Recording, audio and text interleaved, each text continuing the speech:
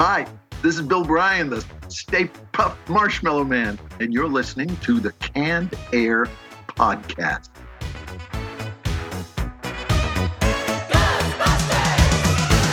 There's something strange in your neighborhood. The creatures, goes of the Gozerian, goes of the Destructor, Volga Sildroha, the Traveler has come. Choose and perish. What do you mean, choose? We don't understand. Choose the form of the Destructor. Oh, I get it. Oh, very cute. Whatever we think of. If we think of J. Edgar Hoover will appear and destroy us, okay? So empty your heads. Empty your heads. Don't think of anything. We've only got one shot at this. The choice is made. Whoa! The Traveler has come. Nobody choose anything. Did you choose anything? No. Did you? My mind is totally blank. I didn't choose anything.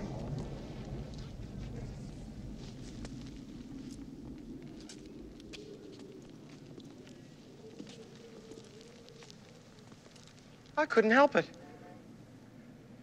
It just popped in there. What? What just popped in there? I tried to think. Look! No! It can't be. What is it? It can't be. What did you do, Ray? Oh, shit.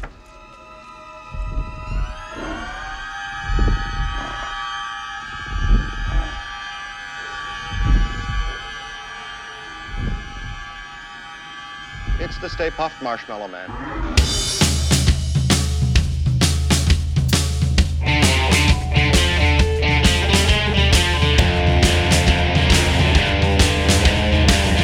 Hello, everyone, and welcome to another episode of Canned Air, your tribute to comics and pop culture. I am Jeremy Colley, and boy, oh boy, do we have an exciting episode for you guys this week.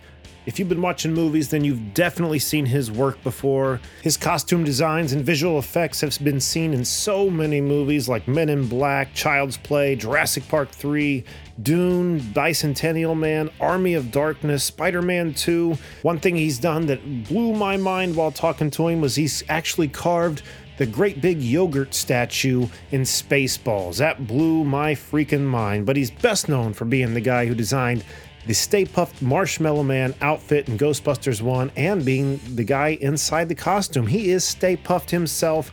We welcome costume, special effect artist, and actor Bill Bryan to the show today. And man, what a great conversation we had with him.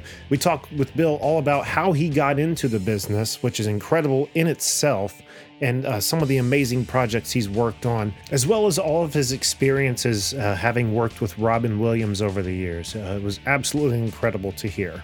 This is one you're not going to want to miss, people.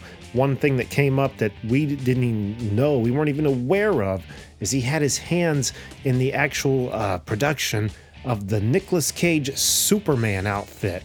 If any of you know what that is. If you don't, get on Google and check it out because it's incredible. But we had an amazing conversation with Bill. He's such a nice person. It's hard not to like the guy. So we hope you enjoy it. But before we get to that, I just want to remind you guys, don't forget to find us on Twitter at CannedAirPod and on Instagram at Can_Air. And if you like what we're doing, want to show a little bit of support, head over to patreon.com/CannedAirPod or just head to our website, CannedAirPodcast.com, where for $5 a month, or $10, depending on how much you want to get for your money, you can get shows that the normies aren't getting. The Canned Air Patreon pod. There's Canned Air Radio Theater. What else? Canned Air Classics. We have the Traumatic episode, the interview that went wrong with Lloyd Kaufman. All kinds of things on there to listen to. So check that out again, CannedAirPodcast.com. Hit that Patreon button. Or there's also the merch button you can hit if you want to support us. Get yourself a Canned Air t-shirt, mug, sticker, all kinds of different things on there for you to get. And if you still want to support us but maybe can't do it financially, head over to your podcast player of choice and leave us a review.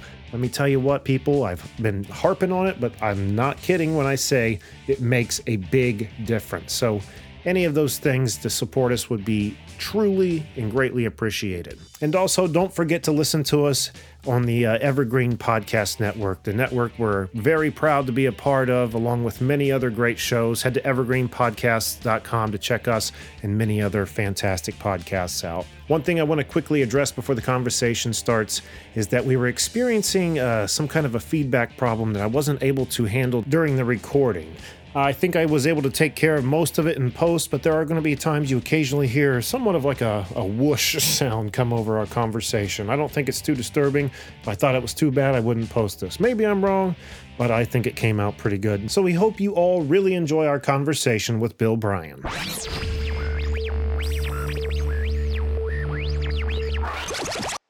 Bill, I want to thank you so much for taking time to be on our show today. It's quite an honor to have yourself on here, not only because of, Stay Puft, but my God, all the amazing effects that you've brought to life with your work. So it's a great honor to have you here. Thank you so much. Thank you. Thank you. So let's jump. I'd like to start at the beginning. Let's jump right back. Like, how did you get into costume design and all this amazing stuff?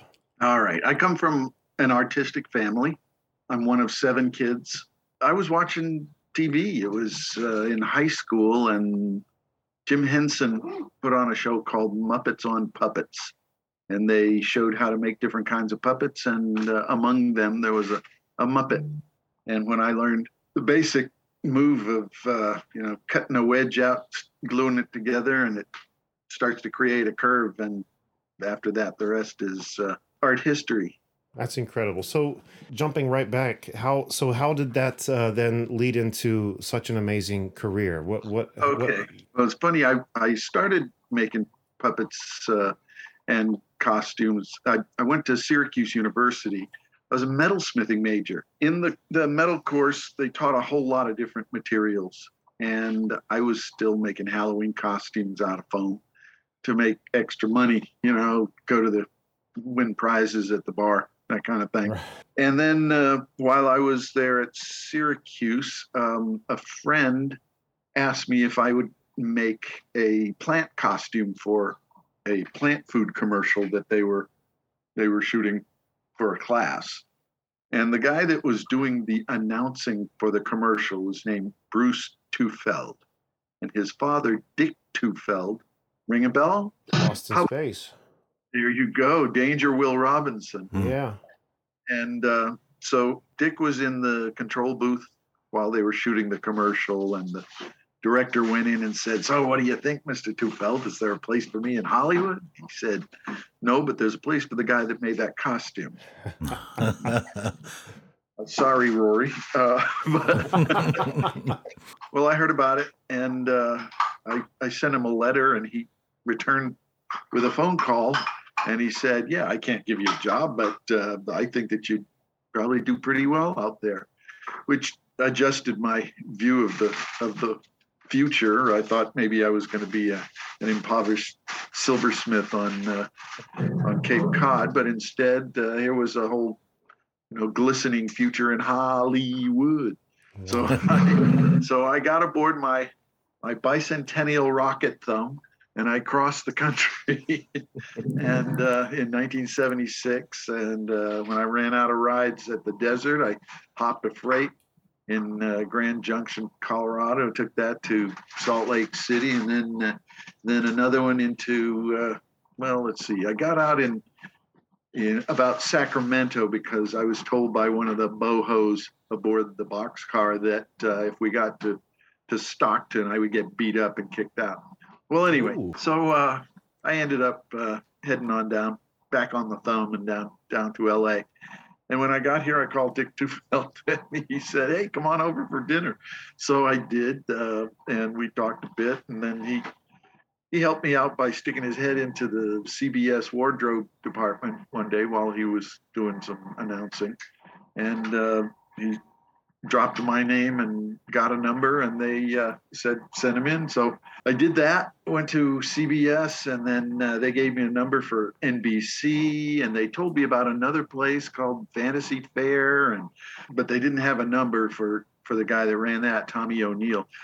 But I went out and I stuck out my thumb again to go home, and a little red sunbeam like Maxwell Smart drives pulled up, and it was a piano tuner who did have Tommy O'Neill's number. And so my first job was actually at Fantasy Fair.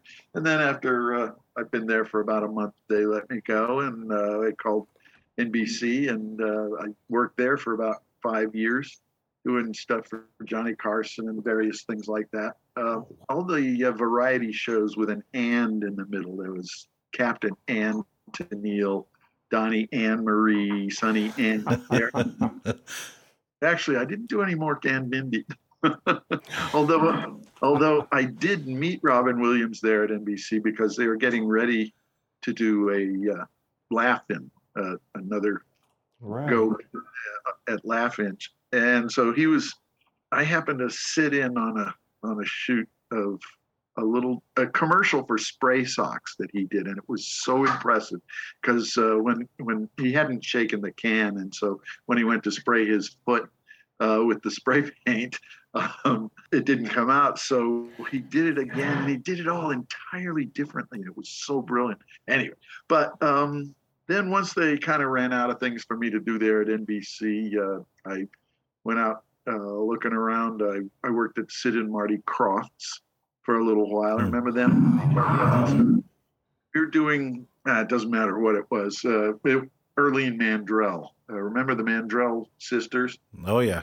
Barbara? Mm-hmm. Well, Earlene was the drummer, and I think Marty said, "Hey, I can make you a star." So, we put together a show with the same puppets repeated as had been in the Barbara show, the Texas Critters, I think they call them. And while working there, I met Mark Siegel. There was another show that was about to get started. It was called Broadway Babies, I think. And he was clay sculpting these heads for these puppets, and I was foam fabricating things. And we got to talking. We got to be buddies. And then when he left there and went over to Don Post Studio, remember Don Post doing the rubber masks on the back of Famous Monsters magazine? You know, those great, all the Aurora. I mean, not Aurora, but the, Universal Monsters. Those classic masks were done out of Don Post Studios. And before they got so much into the masks, they had been doing some movie stuff way back when. Then they got into the masks and out of doing the movies. And so Don thought, hey, maybe we can do some movies. So he asked Mark Siegel to sculpt the still suits for Dune, David Lynch's Dune. And so Mark said, actually, these should be fabricated just because that way they'll look realer and cooler and all that. Right. Anyway, so, and I know just the guy, and he got me an interview. I went over and we made 300 still suits for Dune, a lot of very specific ones for specific people, and then a whole bunch of extras for extras. And then when that was done, one of the ladies that helped work on it, her name's Linda Frobos, and she's a sculptor. And when she went to the next job over at Boss Films to sculpt on Ghostbusters. And so when she called and asked me, how would you build a Marshmallow Man if you had to? And so I started telling her, and then she said, well, why don't you just come in and talk to these guys? And so that's what I did, and they gave me the job, let me wear it and build it and wear it, I guess in that order. That worked out nicely. It really started out the rest of my career.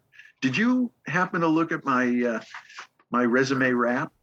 Oh yeah, absolutely. That was very cool.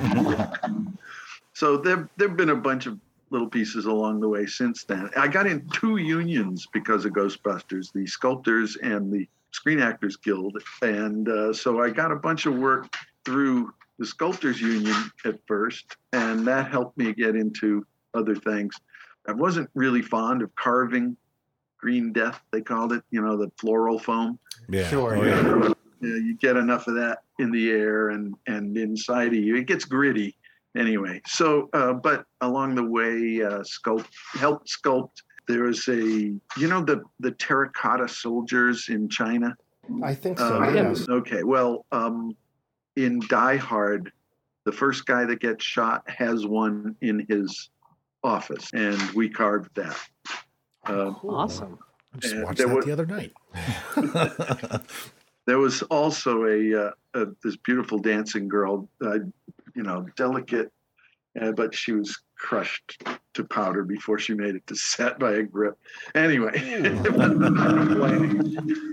And he was never heard from again. That is So incredible. let's see. Oh, yogurt. Remember the big statue of yogurt? Yes. Yes. Baseballs. Yeah. Carved on that one. That was all foam too? Yeah. Big blocks of green foam. Yeah. God, that's crazy. The whole namesake of our show is a tribute to Spaceballs, Yeah. so that's Oh, awesome really? to find. Yeah. Yes. All right then. Very cool. I would love to read your book if you have one or ever get one together, because I guess I do need to do that, don't I? Well, I keep especially- promising. especially with the whole hitchhiking thing, you could not do that these days. Like, that's incredible, you know? Talk there about was the a perfect open window to fall into everything just Right, like yeah. that. Well, there was a moment. There's a thing called a flat wheeler, which, if you get started across the desert and you realize you've gotten into a flat wheeler, your bones are going to get crushed. So the train stopped at a certain point in the middle of the desert on a curve, and so some of the guys signaled to some of the other guys in another car, and they said, no, ours is good, so come on over. So we went running across the curve and climbed into this other box car. And when I was in the box car, old Willie, bearded old white guy, comes up to me and he hands me my wallet and my traveler's checks that had fallen out of my pocket. Oh, my God. They were lying there on the desert floor, and old Willie saw it happen and brought it to me. Now, I have this theory that old Willie is actually me. Ooh. Wow. My brain is about to melt out of my nose. Wow. You really got to write a book. Yeah. So you're just sitting there watching for yourself to drop your wallet, to hand it back, to keep everything going. Yeah, exactly. Because of anybody who would do that, you certainly wouldn't expect a hobo riding the rails to do it. It would be like the lottery, you know? Well, old Roger came up to me. He said, hey, what old Willie done for you? I don't know that I would have done that. And, it might be nice if he was to receive a little, reward of some sort. Can I buy you some beer? That do. Wow. Incredible. Well, of course, we're going to ask you about Stay Puft and your experiences there. But before we do, there's a few other things I'd like to touch on. I mean, your IMDb is very, very long. So, of course, we don't It's have weird, time to isn't it? It's touch on everything. scattered. It's incredible. Some of it's there. Some of it's not. That's what was so awesome about the resume wrap is watching that. I was seeing a lot of things that I wasn't seeing on IMDb, and I was like, wait, what? Wait, hold on. I had to rewind it and watch it a few times to take everything in. It was pretty incredible. And they're all sort of coded, schmello, schweasel. I mean, I don't want to say shit weasel, right? Oh my God, that's funny. The first one I would like to touch on, being a huge Chucky fan, is Child's Play. I just wonder if you could tell us a little bit about your involvement there and what it was like to operate that puppet. Well, you notice in the rap, technically it says, Chucky wasn't done until I done my bit. Because I wasn't one of the original 8 puppeteers, but when one of the guys went away, they asked me to fill in. Mark Tyler, who helped build Still Suits and Stay Puft, was one of the puppeteers, and he suggested my name, and so I was able to join them for a while, and I got to do a few fun little bits and pieces. A specific moment when he shoves the key into the door and turns it, that was me. Got it on the first shot. That was wow, pro. and it was cheeks and eyebrows mostly, that kind of thing. And so when mostly they say leave it alone, and so that's a skill. I do remember a specific moment when Chucky's in the fireplace, and Alec Vincent is about to drop in the match. You remember? Right. The line is, "Hey, I thought we were going to be friends to the end," and Alec's supposed to say, "This is the end, friend." Right? Well, when his moment came, he said, "This is the end, friend."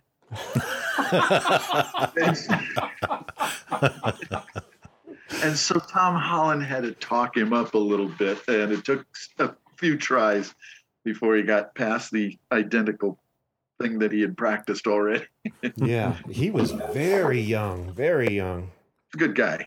Absolutely, and he's still playing that character to this day on the sci-fi the series, series. right? Yeah. Again, yeah. Incredible. Randy, I know you had a couple things you wanted to touch on. Yeah, and it's a little bit closer to now. I did happen to catch your Kaiju Fury VR movie that you were a creative supervisor on. Oh, right. And, I just saw it on my. What was that? Bill and Ted's Kaiju Adventure, right? I gotta say it very much reminded me of the old Kong Universal ride. Like it just had that kind of feeling of being in the middle of it. Oh, right. But no, it was great. I know you were creative supervisor on that. How much did you do the creature animation? Oh, okay. Here's what we did. That was actually, it's with the Stan Winston School of Character Arts, right? Yeah, I think character. And you can find that swca.com, I think. And they had us over the course of 2 weeks. Ted Haynes and I were teaching how to build 2 kaijus. They came up with the designs, and then we figured out in a big hurry how to do them. And I, got as much inspiration out of my team as I could. And then they would run over and help build buildings. We thought that we were going to keep them and keep constructing the creature over the course of the day. That didn't happen so much. We did for the hour or two that were in the class, and then off they'd run to make the miniature town. And then when that was all done, we set it up and knocked it down. It is a lot of fun. It's only like about 3 minutes, but it's a fun 3 minutes. And they were using a system, the Oculus system, I think, or something. And so, I think they were sort of beta testing it a little bit or something like that. So we managed to make something exciting. Now, the classes are also available on DVD, by the way. Okay. If you want to learn how to build those things, or any other aspect of character arts. I don't know if you've seen any of the classes that they teach at the Stan Winston School. All the best, the top of the line sculptors, mold makers, all kinds of great effects folks. It's worth looking at. Painting. I will definitely check that out. Yeah. What else? Ask me another question. So my other question is, you are on the the special effects crew for the new Jackass movie coming out. Oh. And being a fan of the franchise for so long, I was just curious if you got roped into any pranks. When does this come out? Your podcast? The podcast? Podcast. Probably within the next week. I imagine NDAs are probably in effect. Exactly. That's the point I'm going to have to stress. I did some puppeteering. Okay. Ooh, okay. That's intriguing as all hell, isn't it? And the last thing we were talking about was kind of interestingly linked into this, but you'll have to take a look at it. Okay. All right. I will be watching out for it. Remember The Meaning of Life? Yes. Monty Python. Yes. Remember how it started with the Chartered Accountant movie that Terry Gilliam threw together? He used up their entire budget on this little short that opened the movie. Well, I think it's kind of like that in a short film opening the film. It should be. I could not wait to see this. It's appropriate for them. It could be so many things. Yeah. Man, that's a great endorsement in itself. If you didn't want to see it before, you do now, right? Yeah. Wow. Okay, one more I want to touch on before we get to Stay Puft. Doc Ock's tentacles from Spider-Man 2. That looked like that was some kind of undertaking. I mean, in the past, when I've watched the documentary, I had seen, 4 different people having each of those tentacles on like long sticks. But then I can't remember what video of yours I saw on YouTube, but it showed yourself like in almost like this kind of like a rowing, like or a boat or a bike apparatus thing. We called that the Octo Lounger. It was set up so that you could run some of the controls with your feet and some with each hand. It's an elaborate multi-axis controller on either side, turning and twisting and side to side. Anyway, and that was to control the hands, the mouth, the claws opening and closing. Yeah, and they were amazing, the number of different shapes that they could achieve by using those. There was an Octo Lounger for each head. Oh my God, are you serious? Yeah. There was a lot going on in there because it was so many links, Anyway, the guys, the mechanics over at Edge Effects, Steve Johnson's shop, were pretty amazing. Mike Elizalde, I believe, was involved, but we had Khan and just a whole bunch of the guys. Rick Gallinson, I think, was in there, and Bob Mono. A lot of great guys and specialists in their field. So that was for the heads. Then the rest, the tentacles themselves, were made of lots of skinny little wafers of foam that had been plated, brass plated. And so they got a lot heavier as they, got prettier. And there was a moment, Lyle Conway was he was the head of the puppeteers at the time. And his answer, no, we can't use these, wasn't going to work. And so they let him go, and they asked me to take over at the helm for a while there, because he knew that I'd say, yeah, okay, whatever, we'll do it. So we figured out how to work those things. We had some things. DLs was one of them. There was DL14s and DL26s.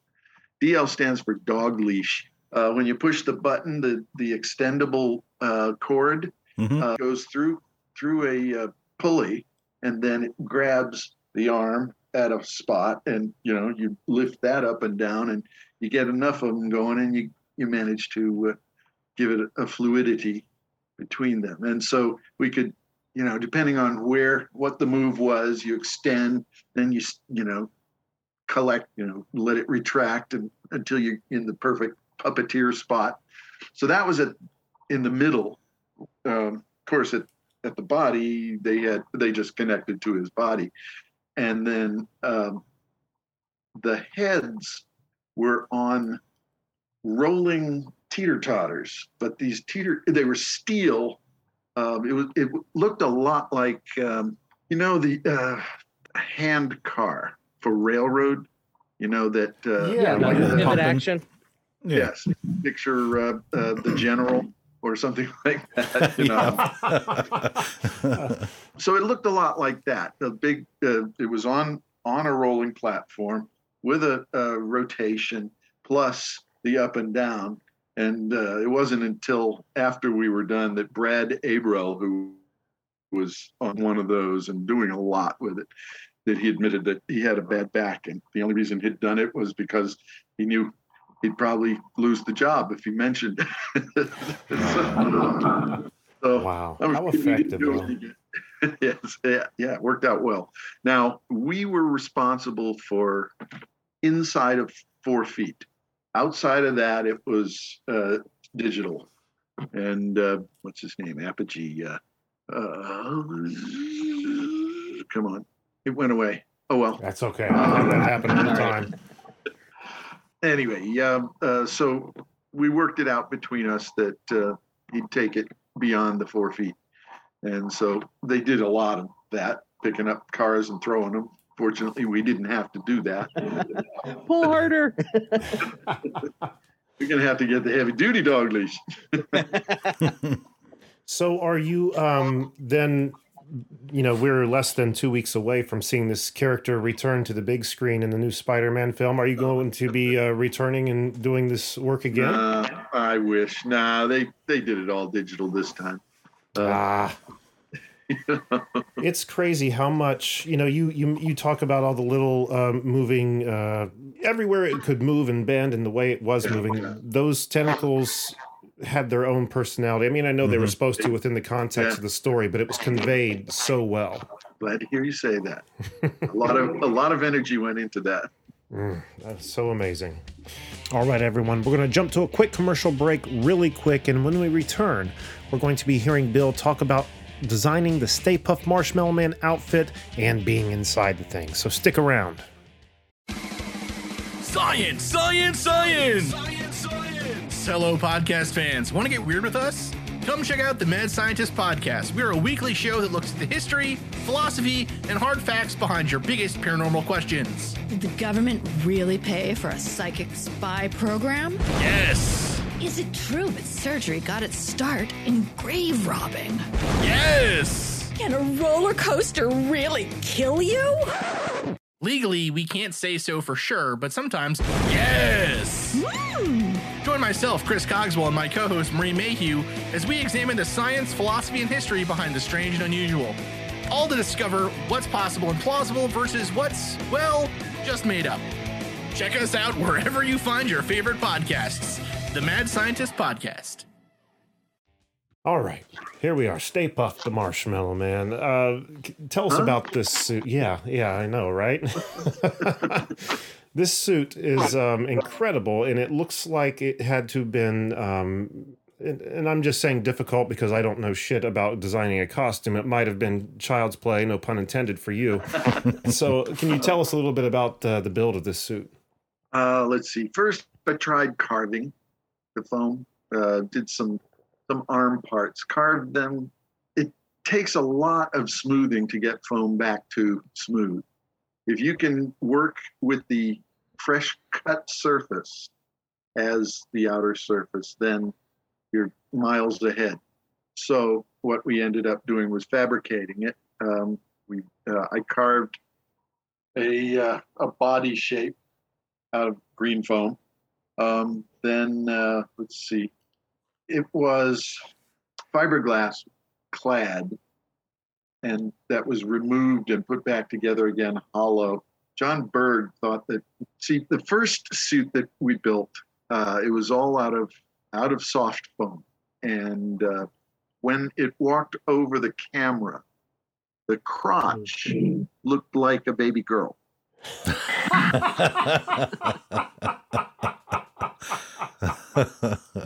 And that wasn't what they were looking for. No, I would say not. So there was a lot of panic about that. We've got to stiffen up the crotch. And so that's why that fiberglass core was made. And I didn't want to wear a fiberglass costume. Sure. Yeah. The first job I did at NBC was Disco Duck. Do you remember Rick Dees? Yes. Yep. Okay. Rick Dees, radio, AM radio guy. He found some fame in the 70s with a thing he called Disco Duck. And you can probably find it online. Disco Duck, something like that. I always thought it was Donald Duck because I vaguely remember the song, but I was real little back then too, so right. It was always going to be Donald. Right, of course, that makes sense.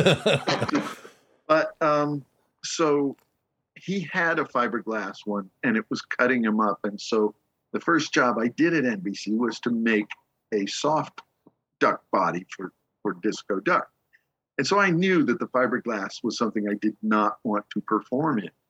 And so I cut it in half, saying maybe we'll just use the bottom. Well, of course, then we've got this line, but it gave me enough time to get some of another type of foam, L200, which it's stiffer, it's still flexible, but boogie board foam is, Ethafoam is about the same consistency, but it's done more with heat. This is done more with chemical. Very, very fine pore. You see, actually, shoes inside sometimes, some of the soft parts of sneakers, or Right. I know they use it a lot on Face Off, that show, because they'd always talk about L200 foam. Yeah. EVA is another name for it, but that's not the environment. Anyway, I forgot. So we did end up making a layer first, an egg shape. Actually, I have on my phone, I have an album of stuff. So let me flip across to find it. There'll be a few things I can show you. Steve Johnson was on Ghostbusters before I was, and he comes from Sculpt It, Cast It. Sculpt It, Mold It, Cast It. So you can get repeats, but you always have a seam wherever you have a seam. We wanted to be able to cover this thing and hide the seams off camera. So you could stretch one piece of foam just past the horizon on either side, and then you'd have to add another piece. And there were wrinkles and seams, but they went underneath the bib, underneath the arms and legs. And so we were able to just barely get that covered and just past the horizon. We made front view suits, side view suits, back view suits. So we made around 10, I think, suits and burnt. Wow, that's a lot, isn't it? Burnt most of them. Didn't burn the. Now, I didn't do the burns. Tony Cesar did the burns. There was some kerfuffle about the son of the stunt coordinator. I think he was afraid of it, afraid of the fire or something. Didn't know it until it happened, and so he kept dropping to his knees before they got anything. That being the indication of put me out. And so then finally they got Tony, who has done so many, The Thing, and any time you see a really good burn, it's probably Tony Cesar. And so they brought him in a big hurry in his own Nomex suit, in his own gel. He'd dip it and squeeze it out and put it on, put in the suit, put on his supplied air. And then the head goes on and light him up. Joe Viscoso was the head pyro guy. Well, he was the pyro guy for Stay Puft. Thane Morris was the head pyro guy who hired Joe. May he rest in peace. But I did just, actually, Thane was doing some pyro on Jackass. More insight. Anyway, okay, so one of the pictures here is of the eggshell layer, or we call them eggs. Now, do you know about the T-shirt? Tell them about the T-shirt. I don't know about the T-shirt, no. Well, I'll start by showing you that. Here we are, several of us are going to be able to. Come on, camera. Oh, it's seeing me. Okay. Funny how it's picking it out. That's weird. Yeah, it's that background effect or whatever. It is strange. But you see the T-shirt I'm wearing there? Yeah. It's a Michelin T-shirt. And when we first see Stay Puft, it's just his head bobbing behind the building, right? Sure. Right. And so they wanted the head and the buildings in focus. I couldn't wear the suit because it would push me too far away from the building. So I just wore the T-shirt, thinking, you'll never see it. It's a fun piece of shtick, Michelin. Right, sure. And then it showed, now, I don't know if this will show at all. Somebody pieced together the 4 frames as the T-shirt went behind an alleyway. Oh, my. just make out what it is, but you can see it. Wow. So can you see that in the film at all? Yep. Yeah, you Blu-ray that and you click through and you will be able to see the Michelin t-shirt. It's very subtle. But I first started noticing that I could see just a flash of yellow. I thought, oh, there it is. And then as the media got better, the image was easier to see. And then somebody that online, a Facebook friend, pieced it together for me. So wow, I'm gonna have to dig that up. Seriously, for that. I could show my Easter egg. Now, do you know about the tie? What about the tie, Egon? One night, while Joe Viscoso was preparing the suit for Tony Cesar to wear, he was putting flash bulbs in the bib so that it would flash and look cool as the proton wand is it's hitting. And I said, I've got to put this tie. I got to connect this to the bib. And he said, don't do it yet. I'm afraid I'll mess it up. So, well, it didn't make it on. And so. Oh, no shit. So there's a scene where he's missing the tie. And it is the moment when the guys first blast Stay Puft. They're up on the parapet. The four are lined up. And I went to Michael Gross, very embarrassed and frightened. And I said, just after great applause for having got the shot. So everybody sat there and saw it all by itself on the screen and didn't notice.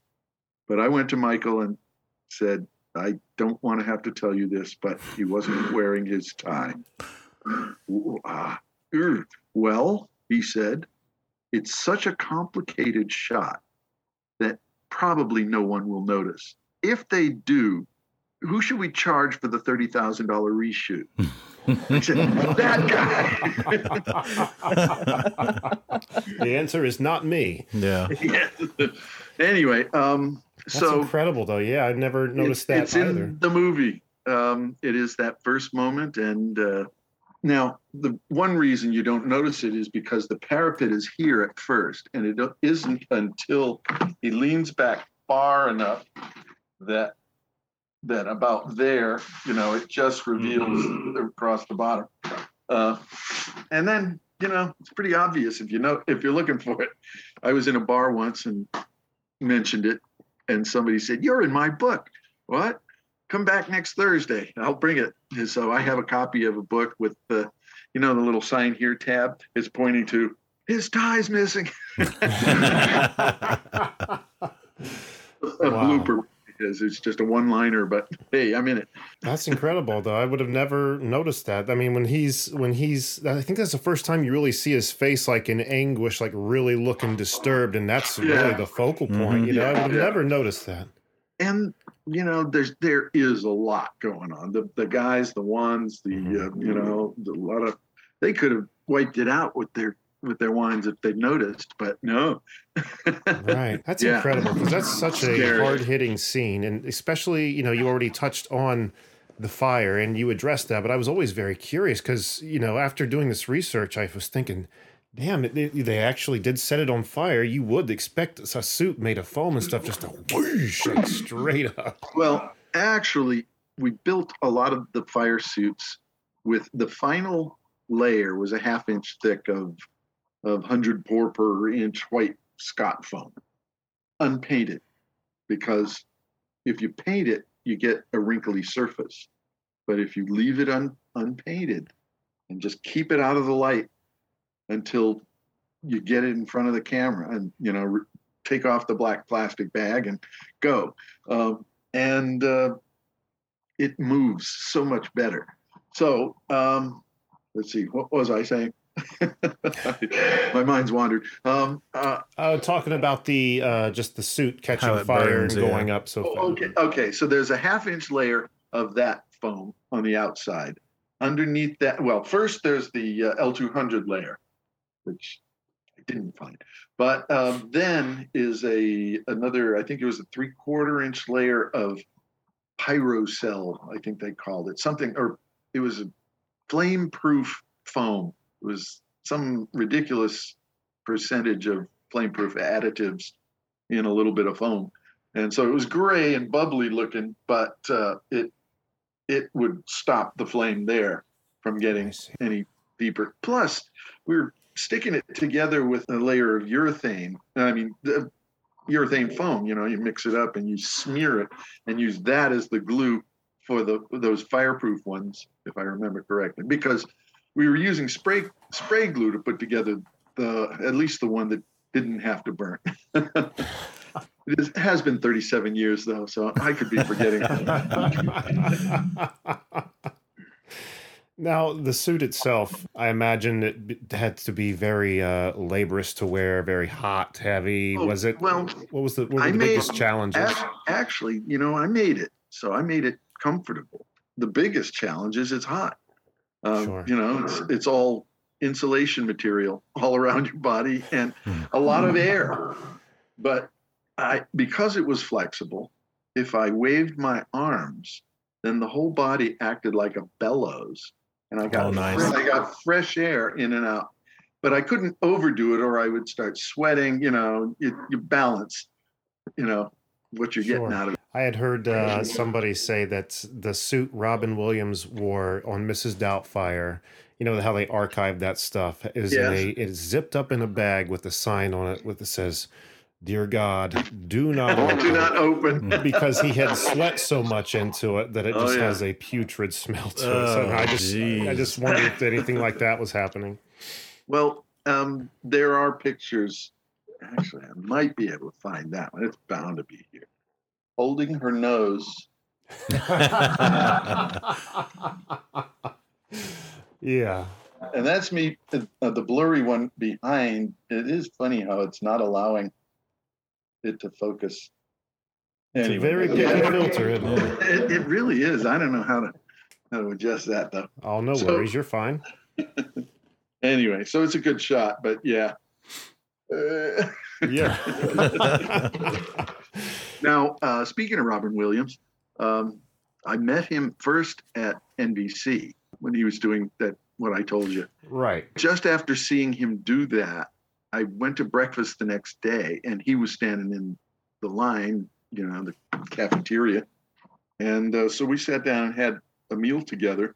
I told him how much I had enjoyed seeing what he'd done the day before. And that's a good way to make friends with anybody. And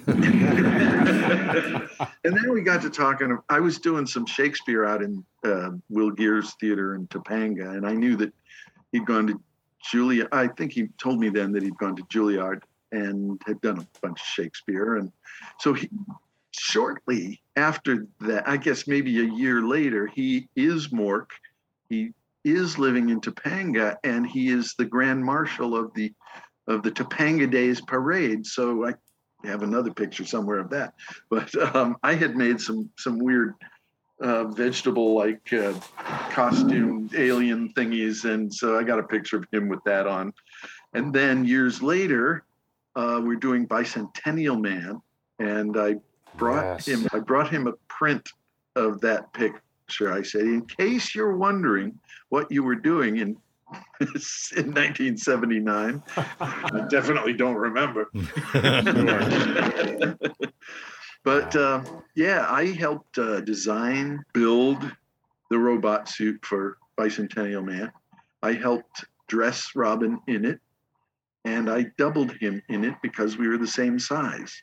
And they actually made the suits to fit me with a little bit of extra room in the legs for his mountain biking legs, and maybe a little bit of gut. But anyway. That is one of my all-time favorite films. So bravo. Really? That was what a great job. Man? Absolutely. I love his whole journey to wanting to be considered a living person. Mm-hmm. It was so good. So good. Well, thank you. Yes, I was very much involved. In fact, we got the job because remember Nicolas Cage's Superman? Yes. Yes. We get reminded often, I think. Okay. Well, we made a suit. It was a regeneration suit.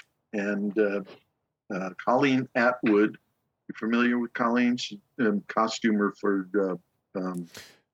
The name's familiar, but I wouldn't know her if I saw her, to be honest. Did a lot of Johnny Depp suits for Tim Burton shows. Okay. A lot of really elaborate stuff. But she also did costumes for Batman or I guess it may be the first one. I mean, the Nicholson. Right. But then this Tim Burton was going to direct Nick Cage as Superman, and so we were. It was across Christmas, didn't have any work for me to do at the time. And so I said, hey, can I help them sculpt on that body over there in the secret room over there? And I went over and I started, they had these, it was like vacuform bulge muscles surrounded by soft silicone, I guess. And I didn't think it was going to work. You put in hard where you need it to move. Right. Yeah. And I don't think there's enough soft around it to make it really work. So I said, do you have any of those extra vacuform shapes? And I just disappeared and went up to my loft and started creating armor, clear armor that overlapped, invisible overlaps to create this whole bubble suit without any of that extra stuff around it. There's a picture of that in your resume wrap, right? Yes. Yeah. And it's got lasers. It's got fiber optics underneath it, shooting lasers and frigging lasers, man. Superman with freaking lasers. How cool. And so actually, it helped to satisfy the contractual obligation of a suit that would work. And so Colleen started chasing it that way as well in her shop, having been inspired in that direction. So we ended up with some good footage of that suit. And then when Chris Columbus was looking for a solid robot, that was hard all over, we showed him footage of that and they said, oh, good, you can. And so we got it. And then I got asked to do an arm. I came up with this, the ball in the inside of action figure. Oh, yeah. I thought, wouldn't it be cool if we could simulate that, that passing through itself? Did it with leaves so that, it collapsed on itself, little thin, eye-shaped leaves, like an orange sort of overlap. And so that became a standard element of the design. When Galatea, remember the girl robot? I do, yes. She's so beautiful. The guys, we were already up on set shooting, and they came up with those shoulders. I was so impressed. I was jealous. It was such a brilliant design piece. And Robin's were big round balls, if you remember. Yeah. Right. He was supposed to be somewhat of an older model compared to her in the film, correct? Right, I think so. I hope so. Incredible. The whole story was about upgrading anyway, so it was good to have some, difference. So during one of the upgrades, they gave Robin some Italian boots, actually, instead of the clunky robot boots that we'd made. And so, he's upgrading, he's getting more svelte and stylish. Well, the tongue of this boot kept slipping out of the leg of the of the suit. Sure. And he couldn't, you can't shoot that. It's not supposed to be out like that. So I thought I had it fixed, and it happened again. And the robot turned to me with this, fix the shoes. And you don't want to mess with a robot. I know that. You don't.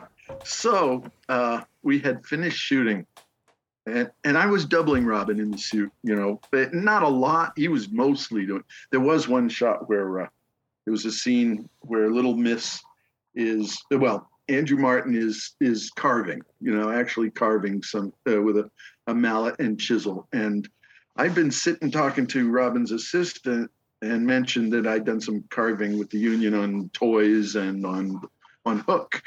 And he said, "Oh wow!" Comes running back. He said, "Billy, you carve?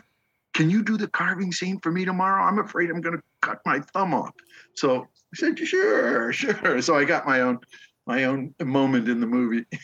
How freaking awesome! I even got a line in the movie. It was pretty exciting. Remember Stephen Root? You know Stephen Root, right? Stapler, my stapler. You know that guy? Yes.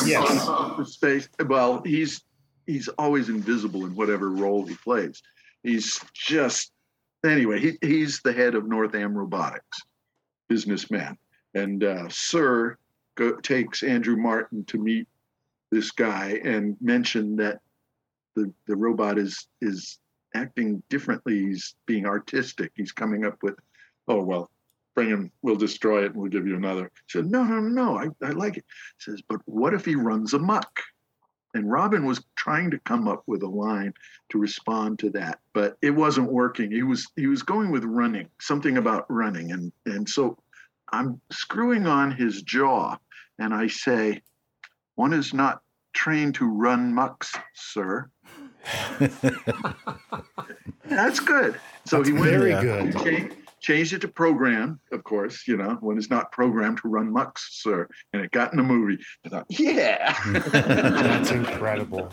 You really need to write a book, man. You really do. Yes, you do. Did you just write all this shit down? We'll just make a transcription of this podcast and we'll Publish it. Yeah, there you go. Sign it. There was one other thing about Stay Puft I was curious about. Looking online, it said that original concepts of the Stay Puft scene have him when he first appears actually coming up out of the Hudson River next to the Statue of Liberty. And I just wonder if that was ever presented to you, and if it was, how would have you ever tackled such a task? No, that would have been very difficult. Yeah. And I'm glad they abandoned that. And actually, they needed it for the Statue of Liberty. Sure. In the next one. Yeah. Because actually, in the very first script, there was a whole lot more. And it was in space, too. Did you know that? I mean... Yes. It was supposed to be in like another dimension or something like that there originally. was a lot going on there. And so they brought it into filmable budget by bringing it down to Earth, literally. It makes sense.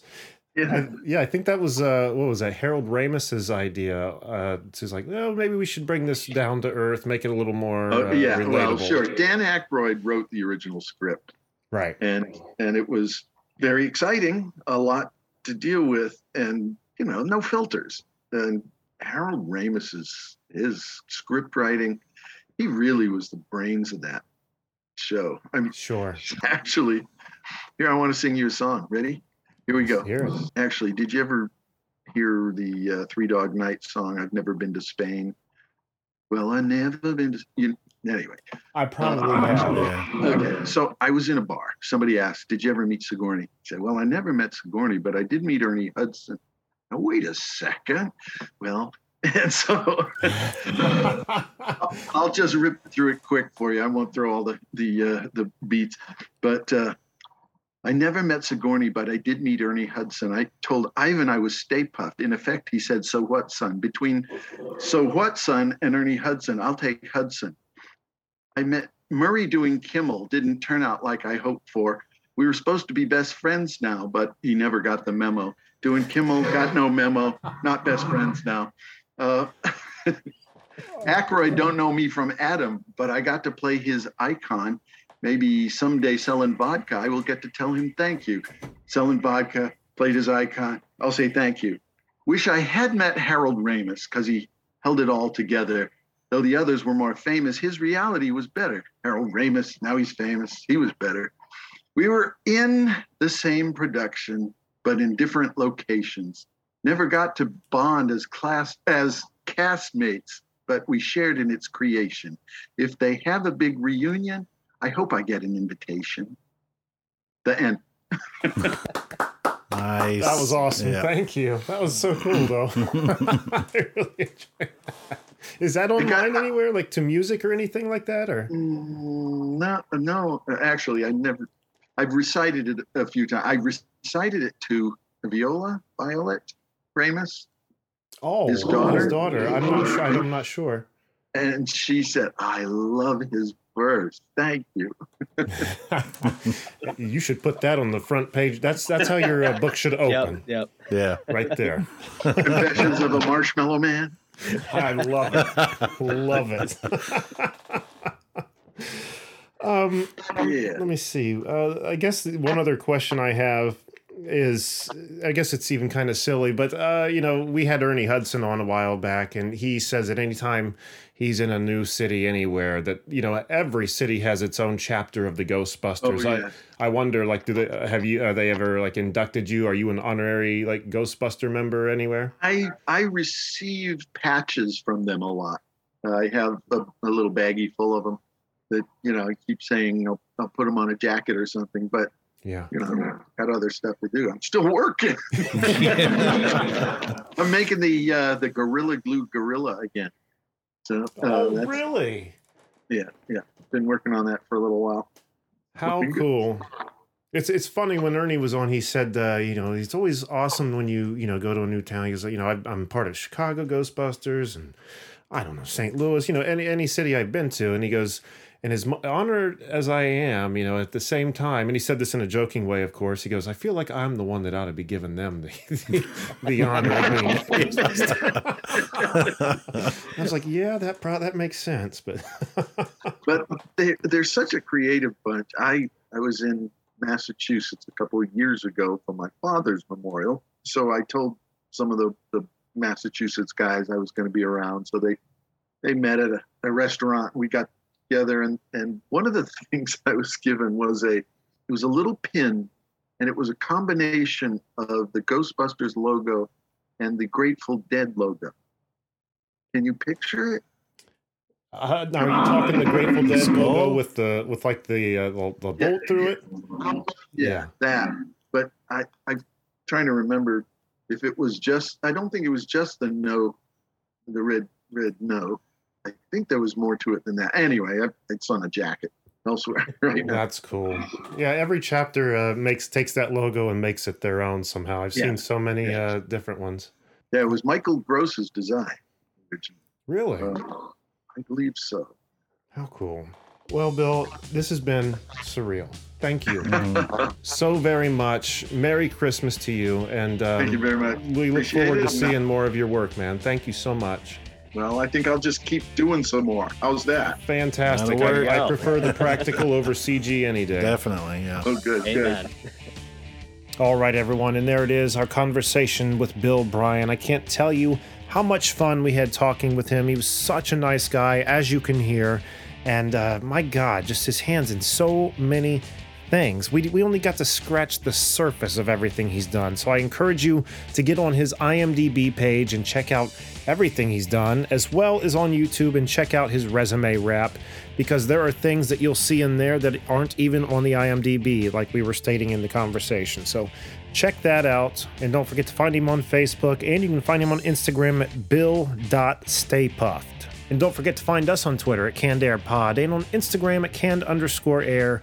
And again, if you want to show some support, head over to our website, cannedairpodcast.com. All kinds of things on there that you can check out, including some of our past interviews we've done over the past, over 8 years now. And ways you can support us. The merch button. Get yourself a shirt, a mug, a sticker. I don't even know everything that's on there. I suppose I had to check that out so I can be more thorough with these rants. But also our Patreon page, where for either $5 or $10 a month, you can get access to shows that these normies aren't getting, people. Exclusive content just for you, just for a few dollars a month. So if you decided to become a supporter, we'd be eternally grateful. I promise you guys. And once again, don't forget to find us at Evergreen Podcast Network at evergreenpodcast.com. We're on there with so many other amazing shows, and we're very proud to be a part of it. So once again, evergreenpodcast.com. So I think that's going to do it for this week's episode. I am Jeremy Colley, and as always, be excellent to each other.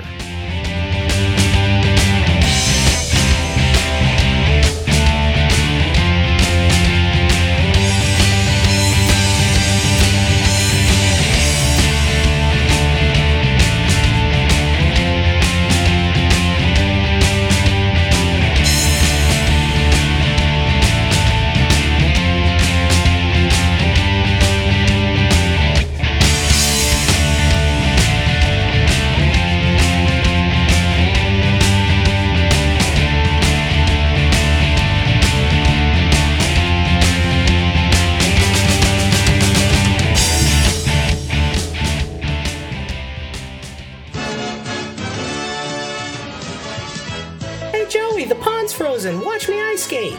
Wait, come back. The ice could break. Whoops. Help. Quickly walk back to the edge.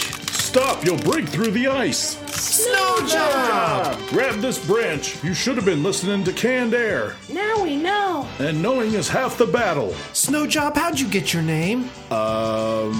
G.I. Joe! This has been a Canned Air production.